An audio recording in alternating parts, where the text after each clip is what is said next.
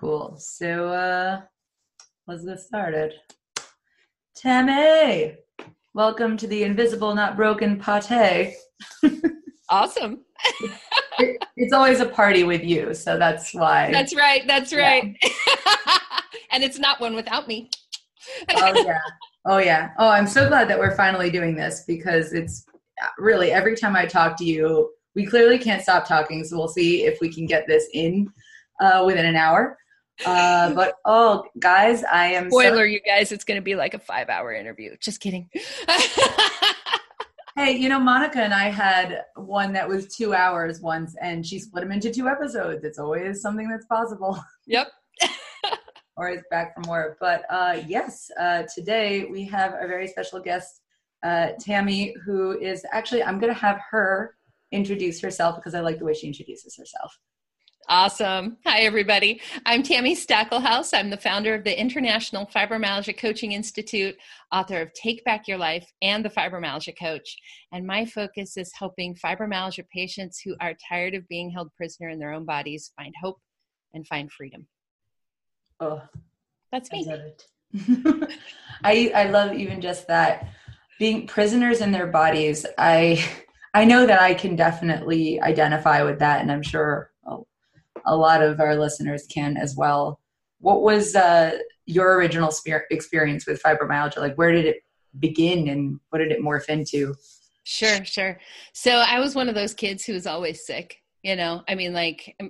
My parents always joked around about taking me to the doctor for maintenance. My sister needed repair because she was a tomboy. She would break things.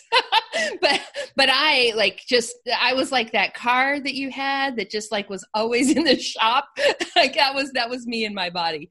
And I didn't get diagnosed with fibromyalgia until 2006, but I can see like even back as a kid, as a teen, I can see its fingerprints on my life even back then. When I was in high school, we went to a neurologist because I had headaches all the time, every day. And I'll never forget that experience. I'll never forget that neurologist telling me, well, there's nothing wrong with you. You just have headaches all the time. And as a teenager, even then, I'm like, what? What do you mean there's nothing wrong with me? This is not normal. Like, it is not right to have headaches all the time. What the heck? So that was my first awesome doctor experience. And it was just kind of a journey from there.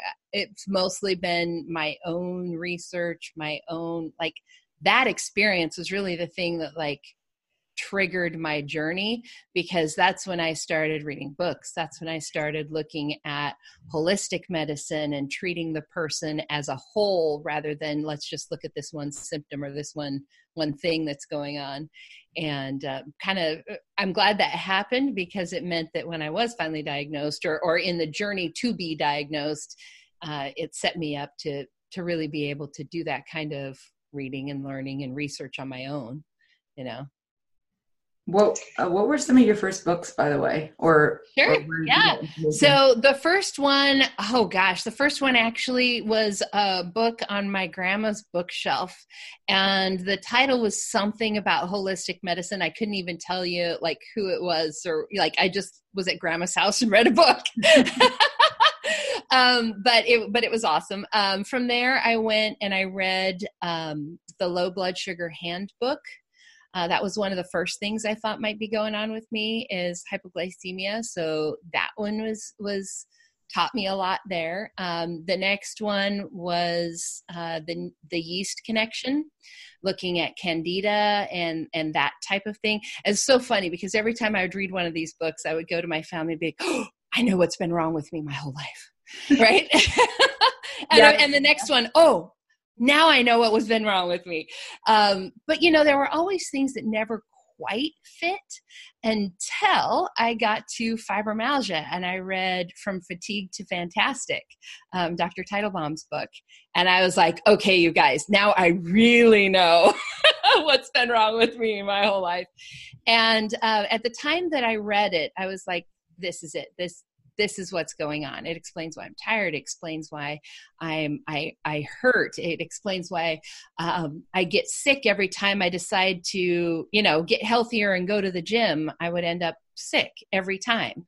All of those things, it's like, this explains it, and that book, it was really interesting because reading it gave me the idea that I might have fibromyalgia, but it actually became truly helpful probably another 5 years later when I was actually diagnosed. I left my doctor's office with a handful of prescriptions and I went home to that book and I looked them all up and I'm like, now I understand why she gave me like 5 things instead of just one, because they all do something different.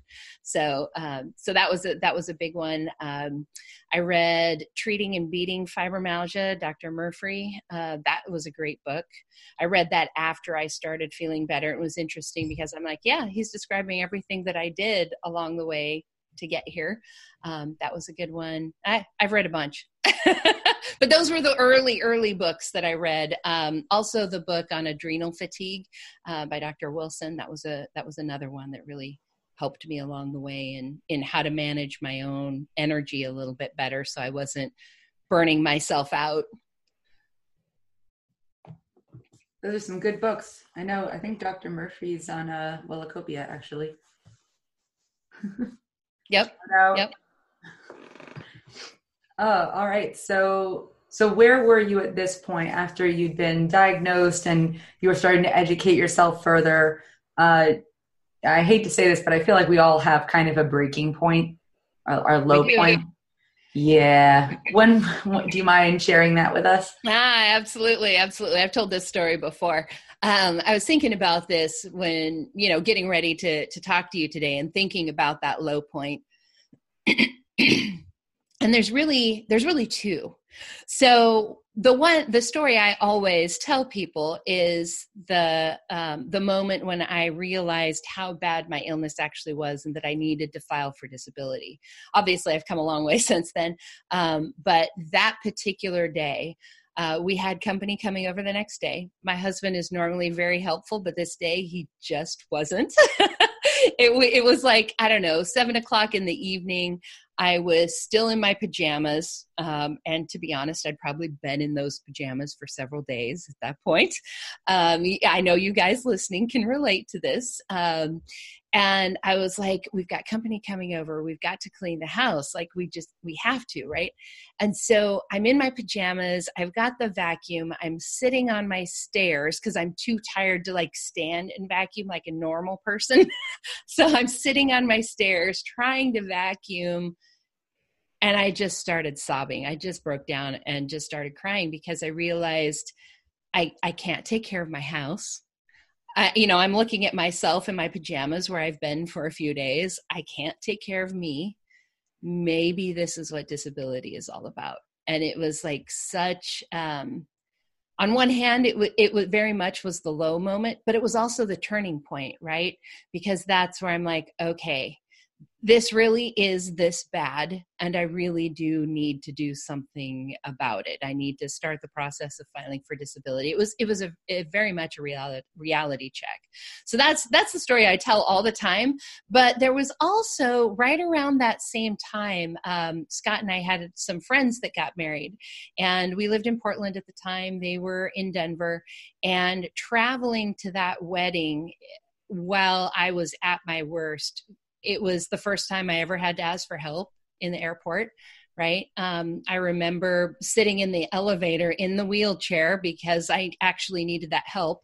And one of our friends who was also going to the wedding, like seeing me in the wheelchair in the elevator and like, oh my gosh, are you okay? What's wrong? I'm like, oh, this is just me. Because of course she's thinking, I just saw you at the wedding. You look totally normal. Like, why are you in a wheelchair? Did you like break something? Like, what's up? That was very awkward. And the first time that had ever happened to me. And so figuring out how to navigate that, while we were at the wedding, I wasn't out there dancing with everybody else. I didn't get to go on the sightseeing trips and the hiking trip with everybody else. I was sitting in the hotel room. And I tend to sort of gloss over that in my mind because I've number one, I've gotten so much better, but number two, I've also come to terms with my illness, and I'm very much okay with saying no to the things I have to say no to. And for me, it's not a missing out. It's a positive of I'm taking care of myself. Right. And so I kind of apply that perspective to my past. But at the time, at the moment, it was hard, because I was missing out on all the things that everybody else was doing. Oh yeah, absolutely. And just from my experience, I found that those breaking moments, those low moments when you're alone, all of them stay with you. But the ones that involve something that could be labeled as like embarrassing or humiliating, we remember them, but we don't bring them to the forefront of our mind very often. So it might be why like the other one is more commonly brought up. Just what I've noticed, it's unbelievable when we realize our turning points. Sometimes they were moments of such deep, like the I'm not good enough, that we can't even come back face to face with them.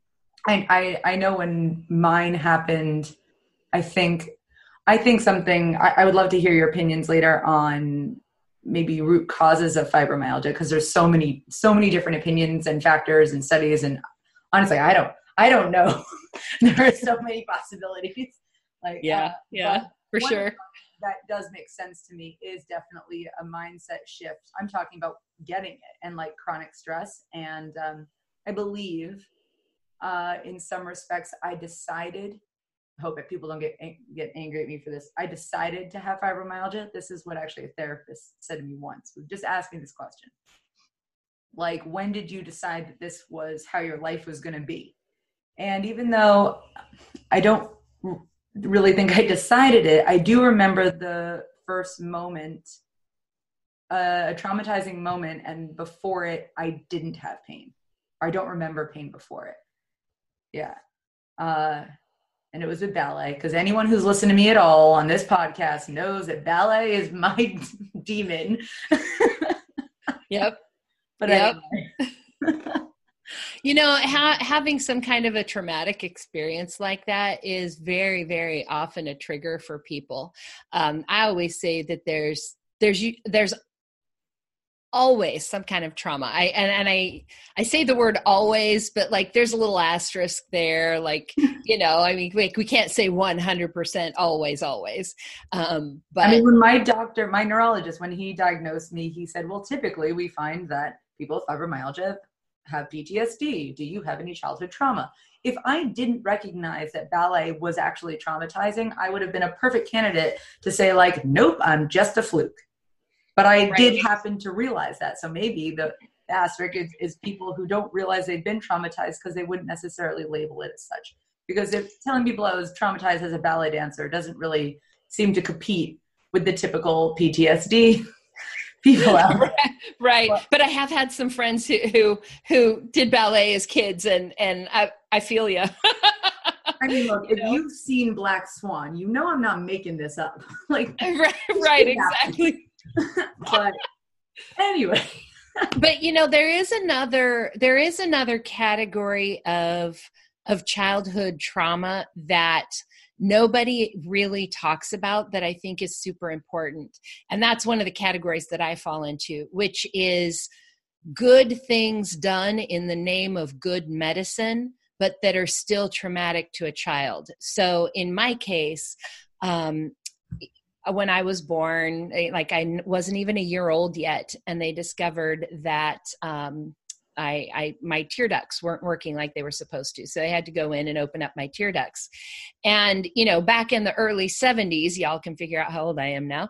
Back in the early 70s, like they didn't really think that they needed to do much for that, right? Like the kid's not going to remember. It's a quick procedure. My mom has always said it was probably one of the most traumatic things that she has been through watching me, right? And I believe that was traumatic to me. Like I may not remember it at all, but I think our bodies remember. I think on a cellular level, we remember. I think that's still stored in there somewhere. And I think there's a lot of people that fall into that category. It could be anything from, oh my gosh, the time I was at the dentist and screaming and yelling and hiding in the corner. Right? Like that was trauma. And there are things that we tend not to think about because they were necessary. They were good. Like I did need to see the dentist. I did need to have my tear ducts open. I did need to have my blood drawn, all of these things that did need to be done that were good, but that were still traumatic. And I think most of the time when we think of trauma, we think it automatically equals bad, like something bad happened to you. And so we don't count these other things the way that we should. That is such a good point. I mean, I know that to be true, but I never thought about it that way. We always categorize trauma as something bad happening to us, but rather it could be any situation, a positive situation, and yet it stuck with us and left a negative essence around it. Actually, one of mine around ballet was my mom was crying because she was proud of me. It's this whole thing, like I fell on stage. It was my first big public performance. I didn't notice because I got right up and kept going. I was like, good for me. And then little Eva. And she was crying when I saw her later, and she was saying she was proud of me, but because she was crying, I registered, oh, I did something wrong. I didn't really realize I had done something wrong until you started crying. Right. Right. Yeah. She was right, by the way. It affected the rest of my career. Those dance directors, man, I was 8, but anyway, yeah. So, and definitely that's true with medicine. I've really been experiencing that with my sister, who I wonder if she'll ever actually listen to this podcast because I think she's scared to. She has not been diagnosed with fibromyalgia, although she tells me things. And in my mind, I'm like, kind of sounds like fibromyalgia. Right. But I don't want her to go on that road, but we'll see. Obviously, I want to help her if things actually get bad. But she had a medical procedure when on her first birthday, she had cat scratch fever, which is a little like rabies. She had actually the first fungal one ever. She's an anomaly, and there are papers about her.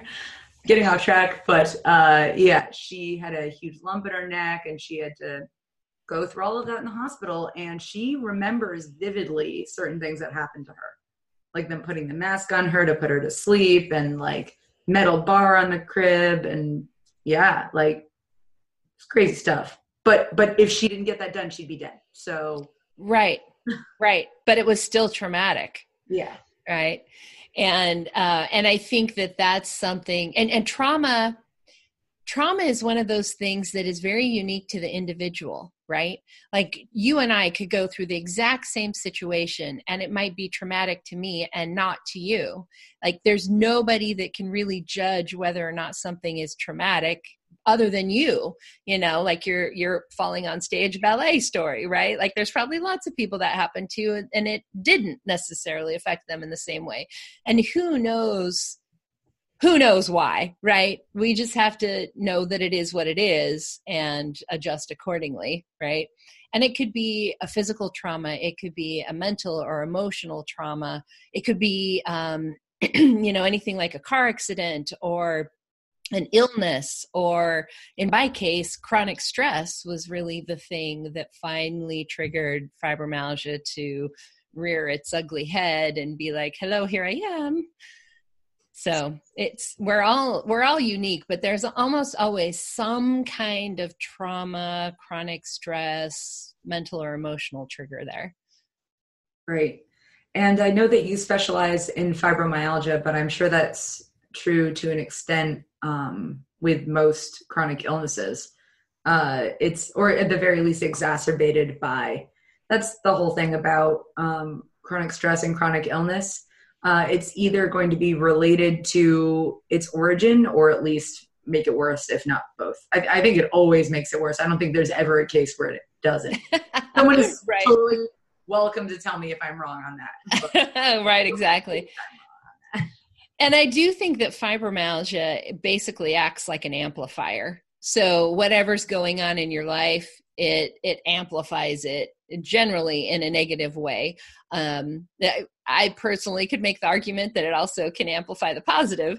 But in general, like if you have a little bit of pain, like let's say you have a shoulder injury, the pain that you feel with your shoulder injury, if you have fibromyalgia, like that's just amplified, and not just in that area, but all over. If you get the flu and you're tired and you feel achy, like fibromyalgia amplifies that.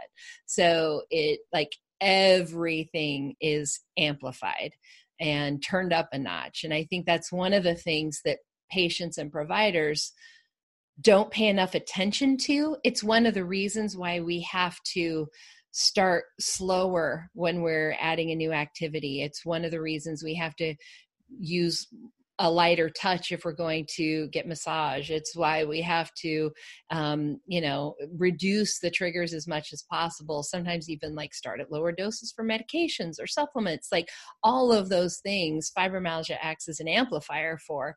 And so we've got to take it slower and more carefully.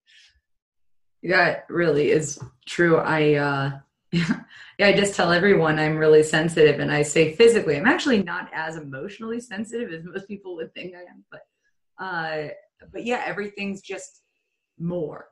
So like when food poisoning is just the worst anyway. I've had it unfortunately a few times. It really just, you feel like you're dying. So that's another thing. But I tend to have flare-ups after it as well, where I'm not a human for a while. And then there have been times where I've actually had food poisoning and I didn't have a flare-up afterwards. So when everything was out of my system, I was okay. Like basically a new human. But yeah, it's amazing what can trigger it, because I've noticed some illnesses or injuries happen to me and I'm clearly in the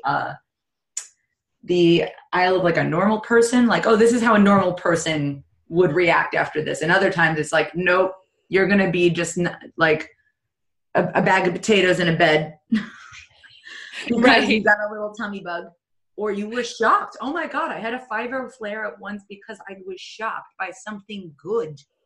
Like because I was like physically in shock. Yeah, my body was not so happy for like 40 hours. Right, exactly. One of the things that my husband said early on to me, and when he said it, at first I was offended, but now it's like become a thing. But he's like, "You're delicate and sensitive," and I'm like, "What do you mean? No, I'm not. I'm not sensitive, like you said, like emotionally or whatever. Like I'm not a delicate flower. I'm not sensitive. I'm strong. But my body is definitely delicate and sensitive. Like we've got to keep her happy.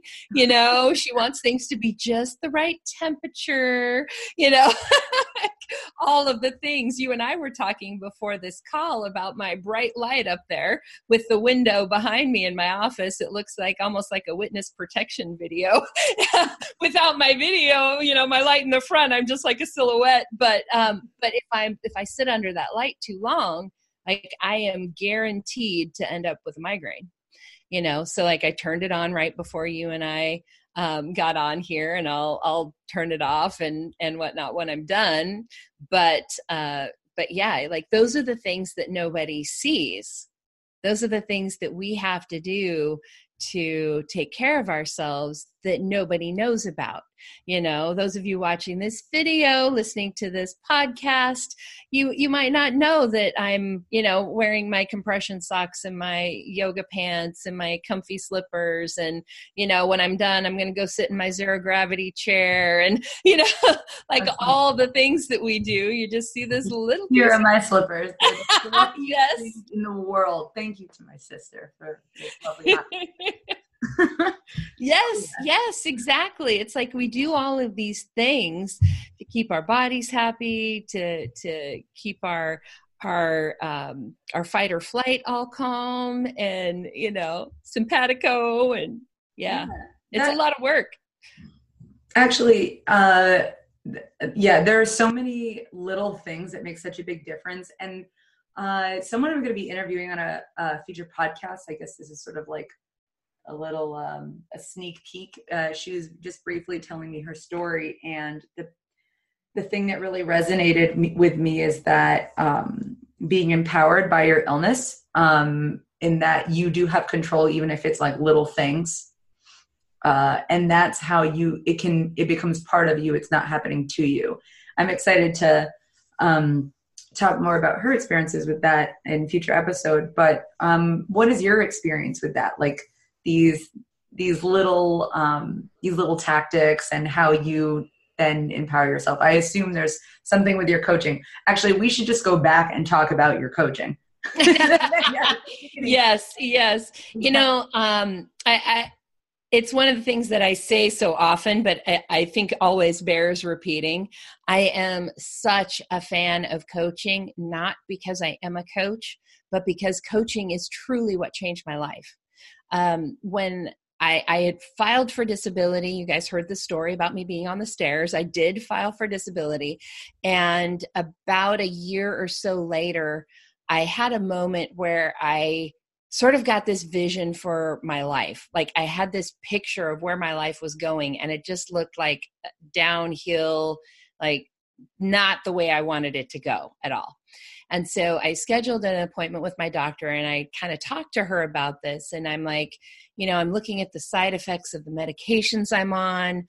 I'm not getting better. I'm actually getting worse. Like, this is not the way I want my life to be. What can we do? And, you know, it just was one of those magical moments. She actually had a health coach who worked in her office. She connected me with her, and that was literally the thing that changed everything for me. From the point I started working with my coach, 6 months later, my husband and I were going to a conference, and we had been talking about, okay, we'll rent a wheelchair because I want to, like, if I'm going all the way to Arizona, I want to make sure I actually get to attend the conference, right? Not use all of my energy between, you know, the sessions and getting to the hotel and all of that. So we'll rent a wheelchair. And we were just like brainstorming how I could do this with as sick as I was.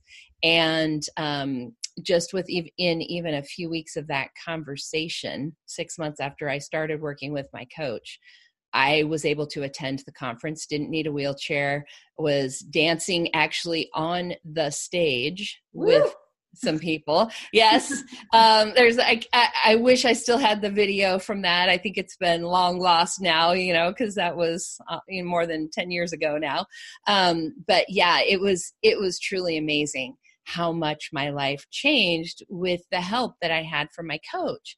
And the main reason that all that happened was because I was finally able to implement all the things my doctor had been telling me all along for the 3 years before that, right?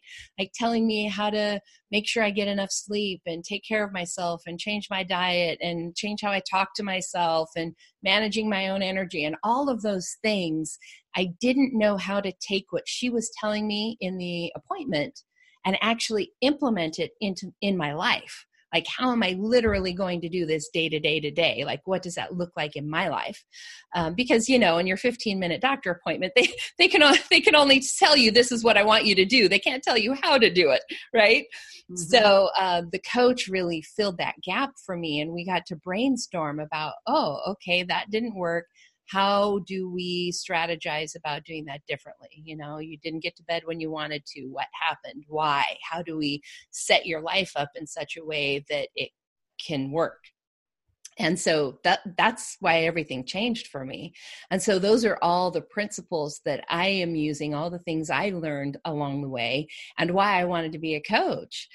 Because at the point when I started feeling better, I felt like I had this gift that I'd been given, and, you know, thinking about where I had been before, that phrase, feeling like a prisoner in your own body, like that's literally how I had felt. And I didn't want other people to have to feel that way. I felt like if I had been given this secret to feeling better, I wanted to share it. So that's why I became a coach.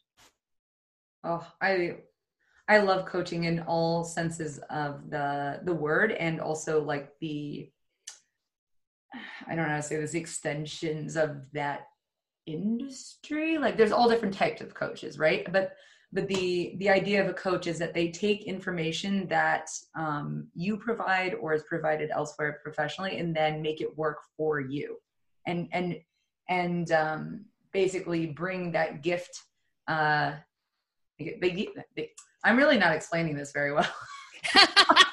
Well, I can tell you, in my mind, but maybe you could probably explain this. Yes, I was actually just talking to somebody yesterday on the phone about this. He was thinking about being a coach, and so I was telling her that just a few weeks ago, I hired a coach and to help with my business. And the reason that I hired him was because there was a particular thing that I wanted to do, a particular problem I wanted to solve.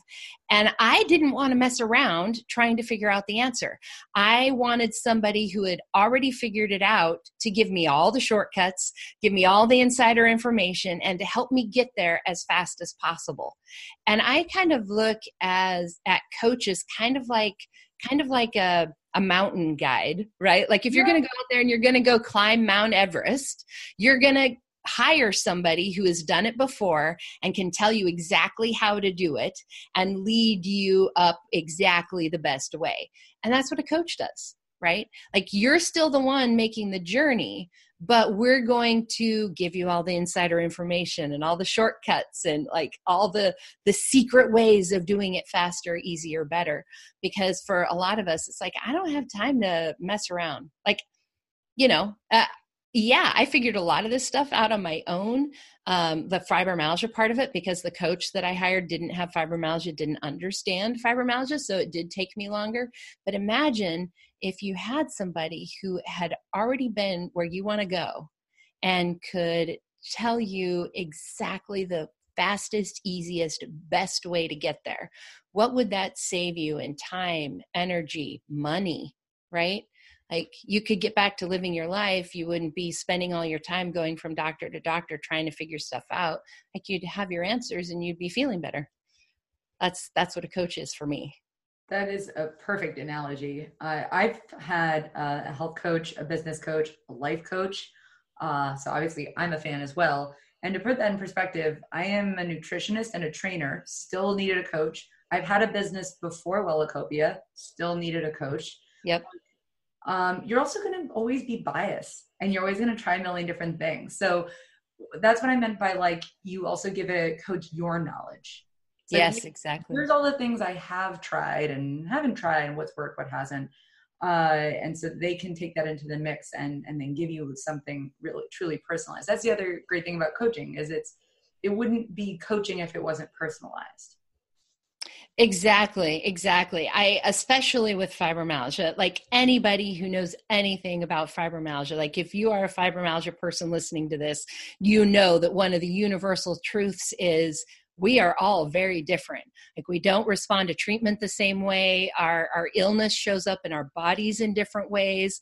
Like the way we experience our pain, the way we experience our fatigue, like it all shows up differently. So it's pretty difficult to have somebody create a one size fits all type of a program to really help you when we're all so different. Like, yes, there are some common principles, like the idea of self-care. And like, there's a few things that are universal, but for the most part, it's really like Eva was just saying, it's gotta be unique to you. It's gotta be what's going on in your life. You may be, 20 something and going to college and need to know how to navigate that. Or you may be a stay-at-home mom with a bunch of kids crawling all over you and you got to figure out how to navigate that. You may be retired. You may be a career woman. You may be a man with fibromyalgia. Like those are all different concerns, different life situations, and need to be addressed in different ways. So yes, coaching totally should be personalized. Amen, mama. I don't think I've ever said that in my life.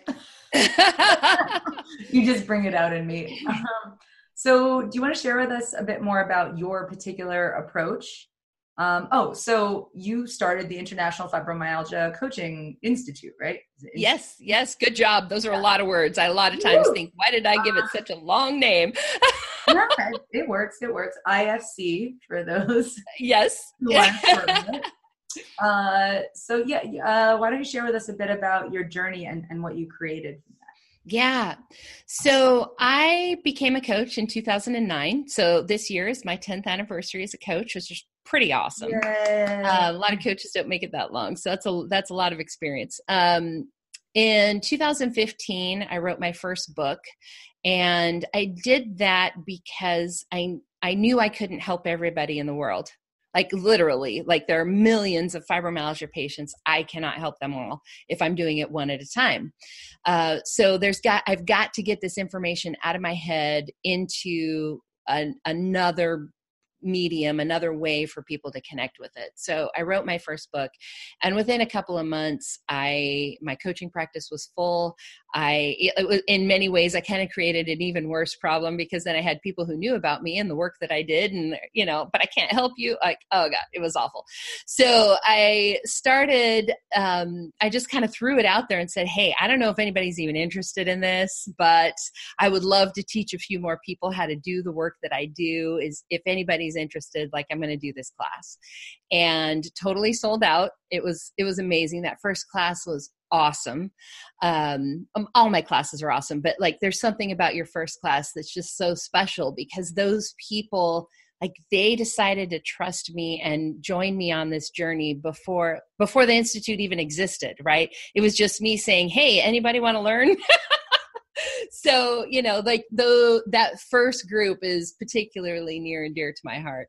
And just like really seeing their excitement and their passion, and oh my gosh, it is the best thing in the world when I see them sharing stories of their clients' success, because those are people that I wouldn't have been able to help otherwise. So it's like, it's kind of like having a family, right? Like your grandkids and your great grandkids. And it's just so cool. And so over the last 3 years, I've had a bunch of people go through the training program. We have close to 40 coaches in 5 countries around the world.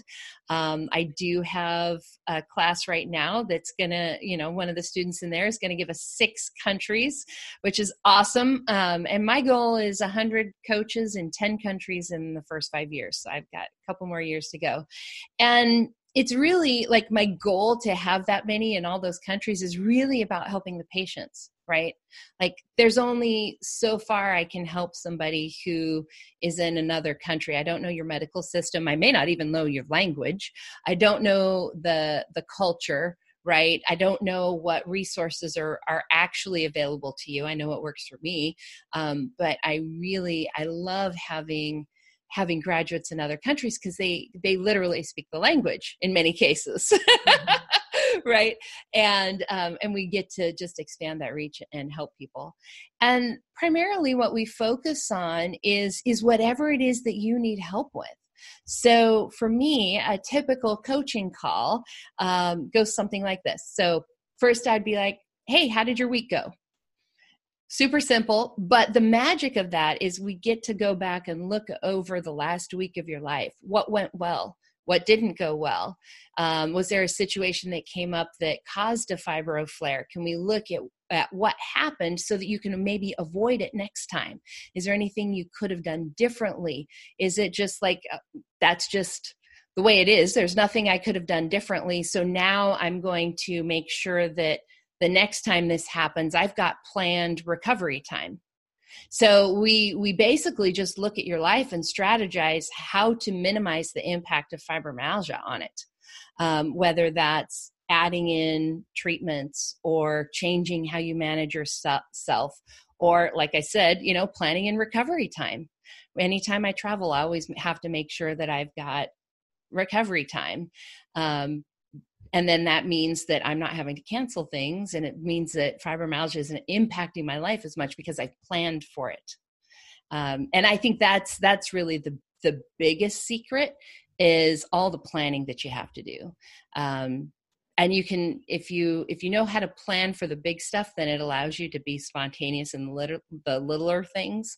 But there's still tons of planning and preparing and yeah.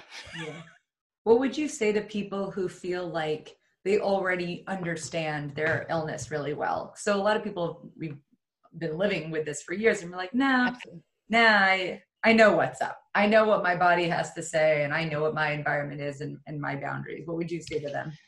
Totally. And you may very well. So if you're a person who says that and you're living the life that you want to live, then awesome. Like there probably isn't much I can do to help you.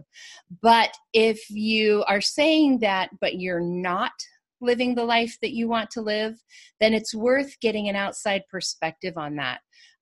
Because we just can't see our own stuff. Right.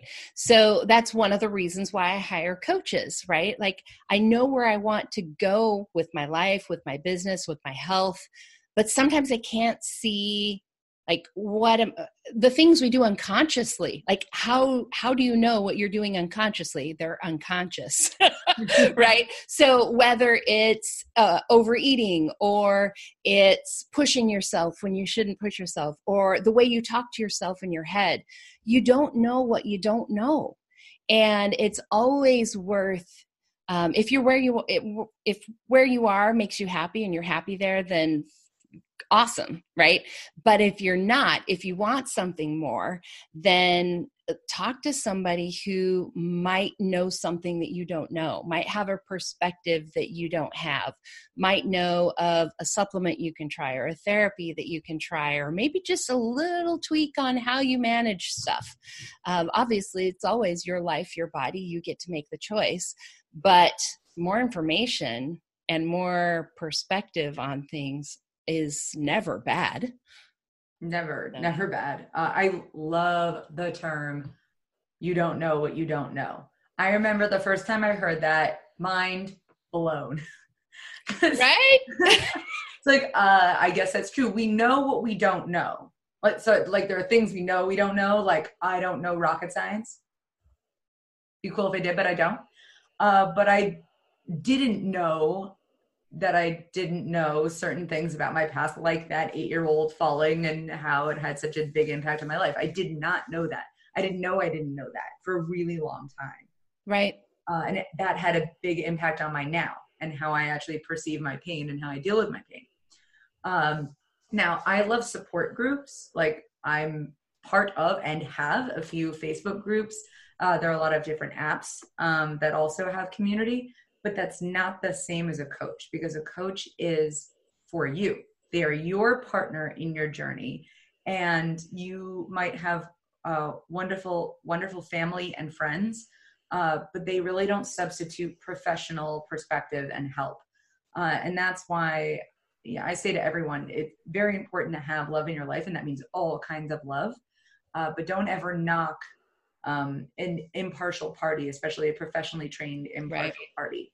Everyone should have at least one. Right. At the very least, in my opinion, I say this sometimes, in my opinion, some sort of a therapist, and I include the health coach in this. What I mean is someone that they talk to and work through emotional, mental things. Exactly. Even if you've got super supportive friends and family, when you are going to somebody like that and asking what you should do or asking for their perspective, they're almost always giving you an answer that is colored through what they want. Right. So like if you go to your spouse and you're like, I'm wondering if I should do this thing, or if it'll be too much for me, like the answer may be colored with whether or not they want to get dressed up and go with you. You know what I mean? Like just using that as an example. It's so true. I'm sure my husband has done that. But I mean, we've all had that friend who, when we try to maybe start being healthier, maybe start changing how we're eating, maybe changing our diet a little bit, that friend who's like, oh, you want a little piece of cake, right? Like it's such a perfect example because we've all probably been there. But that's also true for the other areas of your life. And when you are working with someone, when you're working with a professional, when you're working with a coach or a counselor, a therapist, our entire job is you. and what you want. And so what that means is I'm going to support you in your highest desires, which means I'm going to support you when you want to do things, yes, but I'm also going to not support you when you're choosing choices that I know are not what you really want, right? So reminding you of, oh, your doctor is wanting you to go gluten-free. This could make a huge difference in your pain levels. You really don't want that chocolate cake. I know you think you do, but remember, you don't. So my whole job is to advocate for you so that you have your best life. And I always think of it being like being lost in a forest, right? When you're the person who is in the middle of the forest, all you see are trees. You don't know if it's long and rectangular and you're in the middle, like which side is the short way to get out, right? Like when you're in the middle of the forest, you don't know. But as the coach, I'm like in the helicopter up above the forest, right? I can see you and I can see where you want to go. And I can help you get there faster, and I can remind you of what it is that you want. And I'm on your side all the time. Yell down the microphone. What is it called? That really loud horn thing. I'm imagining you from a helicopter overlooking me in a forest, scrambling. Like the megaphone or whatever. Turn left. No, your other left. Don't do that. Yeah. And when did you decide, when being coached, that you wanted to be a coach? What was there a moment there where it clicked? Yeah. So first, as a patient, I was just focusing on feeling better, right? Like I was barely getting through the day. And so my whole focus was just, how do I feel better? In fact, at the very beginning, I remember my coach asking me, like any coach would, where do you want to be in 5 years? And I remember telling her, 5 years, like I don't even know what I can do next week. And so for a long time, my mantra was just, if I stick to my program, if I do what I'm supposed to do today, tomorrow will be a little bit better. And that was literally all the farther I could think, was if I just do today well, then tomorrow will be a little bit better. If I just do what I need to do today, tomorrow will be a little bit better. And all those little bit betters end up adding up, right? And so it was probably, I don't know, I would say it was probably 3 or 4 months in. It was actually my coach who brought it up, who was like, you would be really good at this. And I'm like, yeah, I know I would be. Like I was always the person that like their friends would go talk to and ask for advice. Like I've basically always been a coach, right?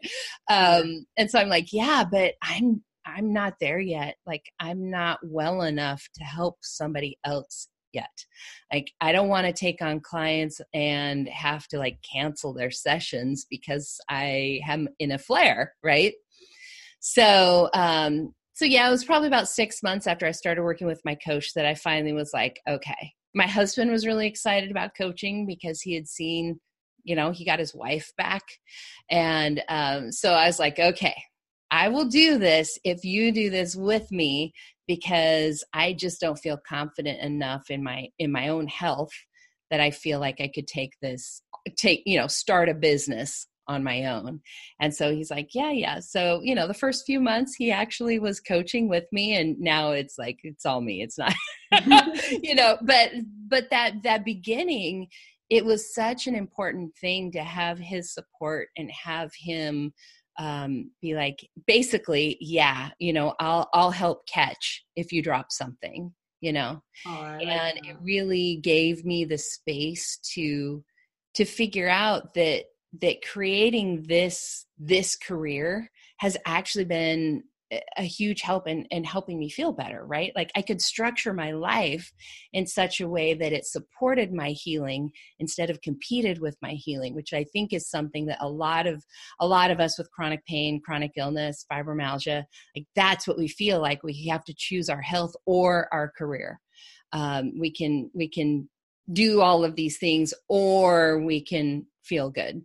And I don't think you have to have an or. I think you can have an and, but it does mean setting your life up in a way that works for you.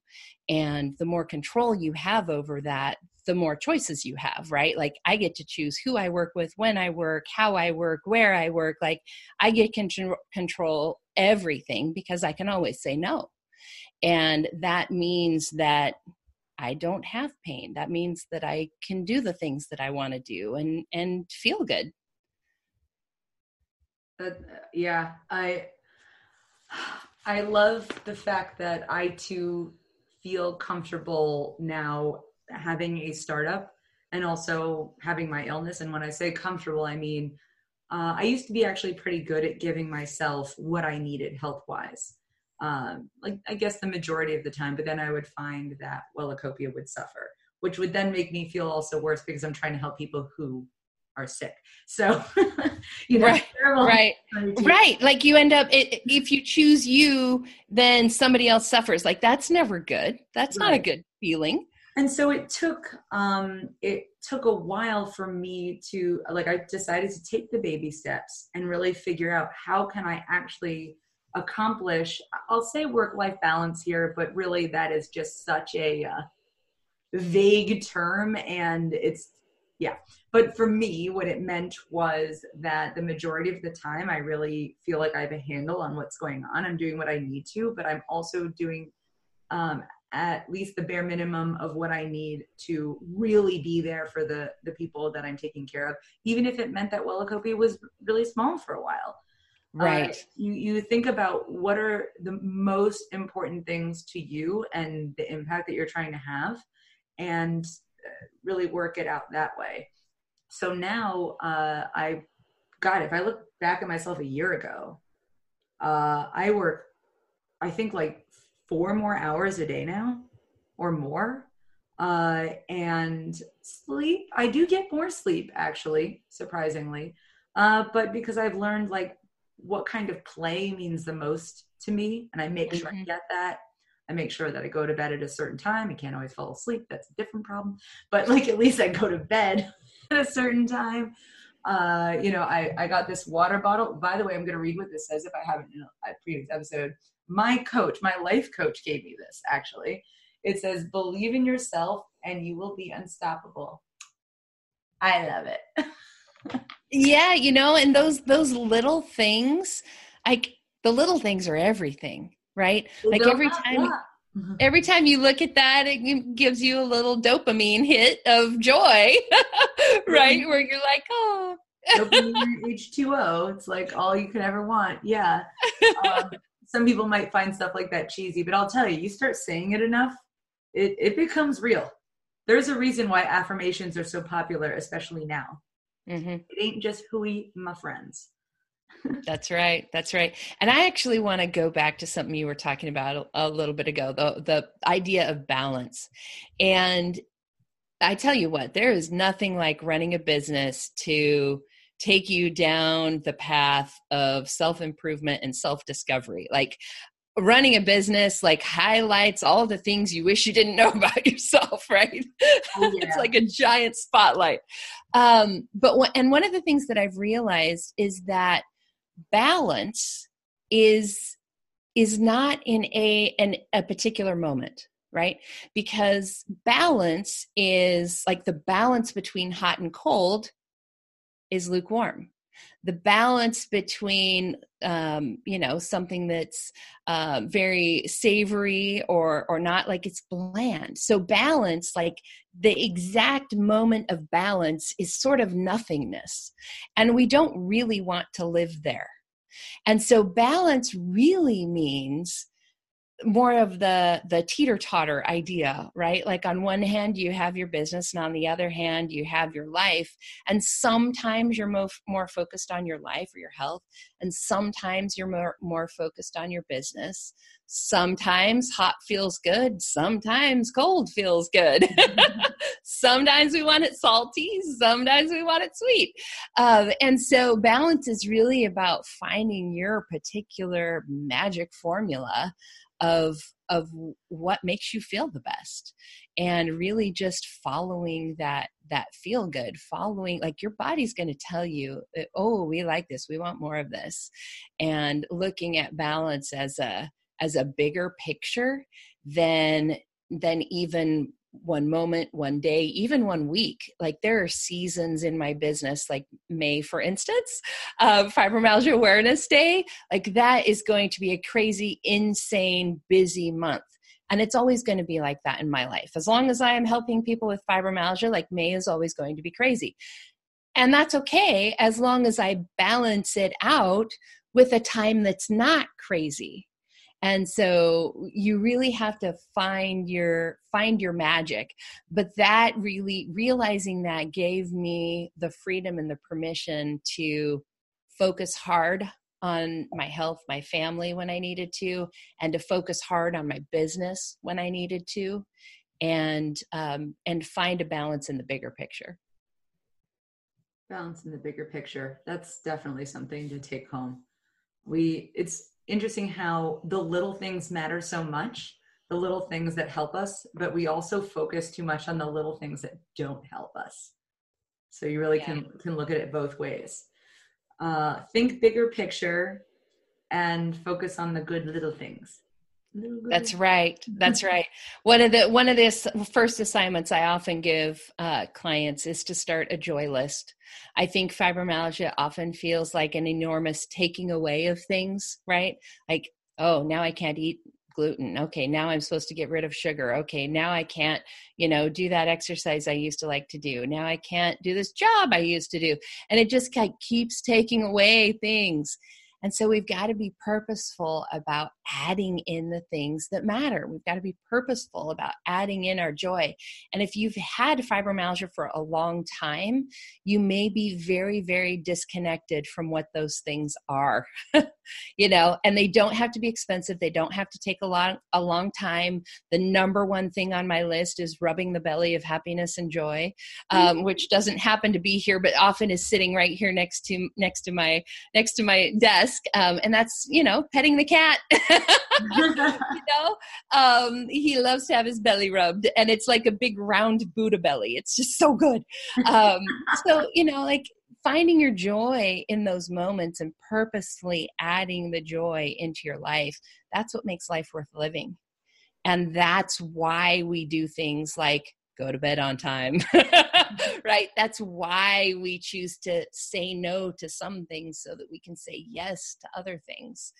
And if you don't know what that joy is for you, if you don't know what those things are that bring you joy in your life, then you don't know what you want to say yes to, so you don't know what you need to say no to. In short, ask a coach. Or ask yourself. But yes, definitely merit in a coach there. All right, we do have to wrap up. But of course, like I said, I have a million things I could still ask you, so maybe we'll have to head back.